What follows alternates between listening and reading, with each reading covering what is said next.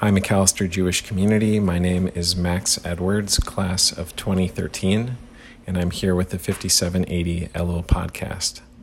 Today is the 21st of Elul, the 10th of September, and I'm coming to you from New York City. So every morning in Elul, we read from Psalm 27. And it's a curious psalm because it starts out where the psalmist really seem to be pushing themselves toward having a sense of trust in God. And as we move through the psalm, we find some sort of diminishment in that until the very end. In the beginning of the psalm, we get words like, "The Lord is my light and my help. God is the stronghold of my life." And we move into a sense of what God will do, what the psalmist hopes that God will do. God will shelter me. We get to a sense of the psalmist being afraid. Do not hide your face from me. Do not subject me to the will of my foes. And as we move toward the end of the psalm, the assurance dims, and we're left with a real sense of both longing and fear that's palpable from the state of the psalmist. Now, the last two lines of the psalm in the Hebrew read, "Lulei hamanti lirot betuv Adonai be'eretz chaim, kaveh el Adonai chazak v'yametz libecha, v'kaveh el Adonai." And this line, "Lulei hamanti lirot betuv Adonai be'eretz chaim," had I not the assurance that I would enjoy the goodness of the Lord in the land of the living. This word lulei in our text as we have it has a series of dots over it, which is a strange thing for a piece of Tanakh to have. And Rashi notes that these dots represent the nature of the psalmist being unsure of whether they have a portion in this world and in the world to come. And not only that, but it's indicative of the verse itself. Had I not the assurance that I would enjoy the goodness of the Lord in the land of the living, ... The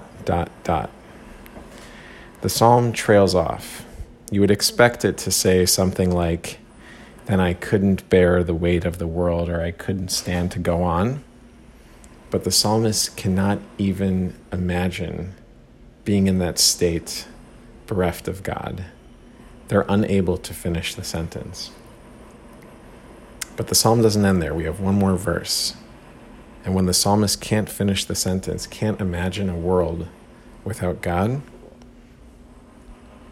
we get a simple dictum, reads like a mantra that the psalmist is telling themselves. Kaveh el Adonai chazak v'yametz libecha, v'kaveh el Adonai. Hope in God. Be strong and be of courage. Hope in God.